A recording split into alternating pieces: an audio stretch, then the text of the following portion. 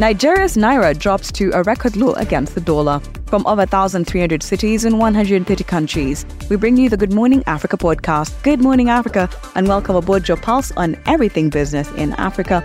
I am Ritha Dong. For more, follow us on Twitter at the K Financial News, and you can find me at Ritha Dong.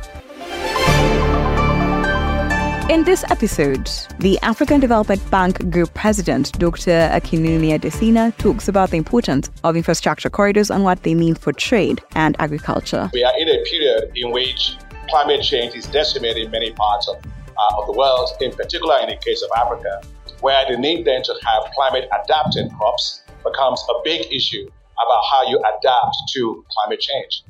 First and foremost is the technologies for African agricultural transformation, which Mr. Secretary mentioned, but also mentioned by the Director General. This is a very novel approach that brings together the global research and development community together with the national agricultural research centers, the private sector, making sure we can get climate-resilient agricultural technologies, not to hundreds of farmers, not to thousands of farmers, but to millions of farmers. So only millions matter. And the Technology for African Agricultural Transformation, TAT, we started it about just 5 years ago, and already it has impacted, provided climate-resilient agricultural technologies for 25 million households, and that's impacted about 250 million people.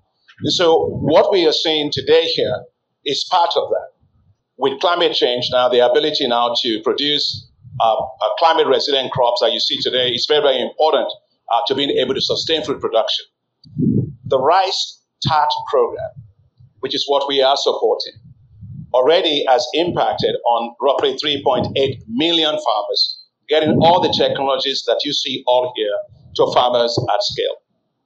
And we've received significant support from the U.S. government for that. I'm delighted that today the U.S. government provided us an additional $9.5 million to support the TAT program to be able to impact roughly 12 million farmers in about 40 countries. So, of course, that will help significantly with this. The other part of this is a program that we are working on. Secretary Blinken mentioned the issue of the United States Department's, U.S. State Department's on vision for adapted crops and soils. Visa, which we applaud, because you need to make sure that we have the biodiversity, the crops that can adapt to climate change, and we can get those to scale. So in partnership with the U.S. government and other partners, and with Africa Rice, we are launching a program called Reward, which is a program that will now help Africa on rice to take all these technologies to scales of more millions of farmers.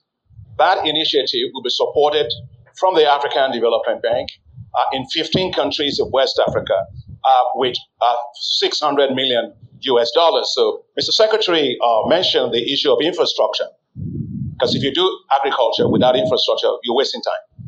And so we at the African Development Bank and our partners, we invest in $1.6 billion in the development of what's called special agro-industrial processing zones. And those zones, there are 28 of them in 11 countries that we're working on right now.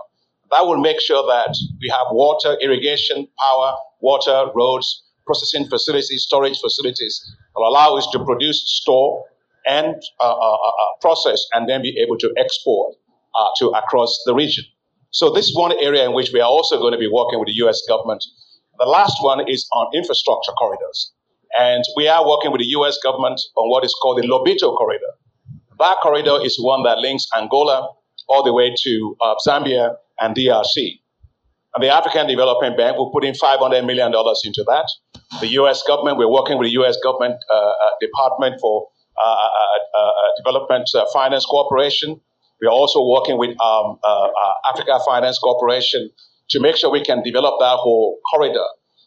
But I also mentioned to the Secretary that we look forward to working with the U.S. government on other corridors in Africa. And most important one for us is the Lagos-Abidjan corridor. That corridor has 75% of all the trade in the ECOWAS region. And it's a $15 billion investment. And a quick look at the markets. The market segment is powered by the Development Bank of Rwanda. We empower you. Nigeria's naira dropped to a record low against the dollar on the official market, flipping below rates on the unofficial parallel market in the intra-day's trade. The naira fell to as low as 1,531 to the dollar, with 1,460 naira quoted on the parallel market. The currency later closed at 1,482.57 naira on the official market. This is according to the FMDQ exchange. The latest fall occurred after the market regulator, FMDQ Securities Exchange, said its methodology for calculating closing rates on the currency was revised last Friday to include more data and that the levels on its computation had changed. The naira has lost around 40% since the start of the year. Its official exchange rate has been drifting towards the parallel market level as foreign currency shortages in the West African nation funnel demand to unofficial sources. The central bank has warned lenders about underreporting transactions on the financial market, leading to misinformation, attempts to create price distortions and market manipulation, and said such activity would be sanctioned. Quick trip around Africa. The decision of Burkina Faso, Mali and Niger to exit the Economic Community of West African States, ECOWAS, could hinder the bloc's economic growth. This is according to Moody's ratings agency. According to Moody's, it would be much more detrimental if they decided to leave the West African Economic and Monetary Union, though that was not expected. The three junta-led countries announced that they were planning to leave ECOWAS, the region's main economic and political bloc. Their position on also leaving the Monetary Union has not been made clear. Moody's, in a statement, said the three countries' departure would disrupt the economic integration that is ECOWAS and weigh on business confidence, potentially hindering the bloc's economic growth. The International Air Transport Association, which is the global representative body for the airline industry, has welcomed the announcement by the Central Bank of Nigeria that it released another $64 million in blocked airline funds. The association was, however, consulting with its member airlines to confirm that the funds had indeed been released. Further, IATA pointed out that some $700 million in airline funds held in Nigerian commercial banks remained blocked. The association affirmed that it would continue to closely monitor the situation. It would also work with the Nigerian government to make certain that the environment for international airlines in the country remains favorable for the country's air connectivity to international markets.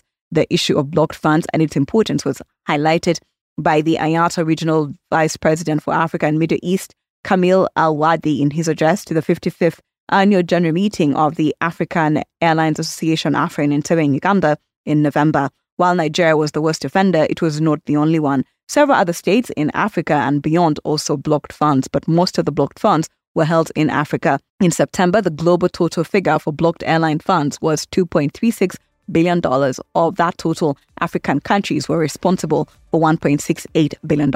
The Central Bank of Mozambique cut its key interest rate to 16.5% from 5-year highs of 17.25%. It's the first reduction in borrowing costs since 2020, amid expectations that inflation will remain within single digits in the near future. The decision was also supported by more favorable risks and uncertainties associated with inflation projections. Annual inflation in Mozambique slowed slightly to 5.3% in December from 5.4% in November. Thank you for always waking up with us. Good Morning Africa is a product of the K Financial. If you have suggestions or you want to check out more stories, visit the website. That's thekfinancial.com. And don't forget to subscribe. You can also find us on all social media platforms at the K Financial. And you can find me at Vivado.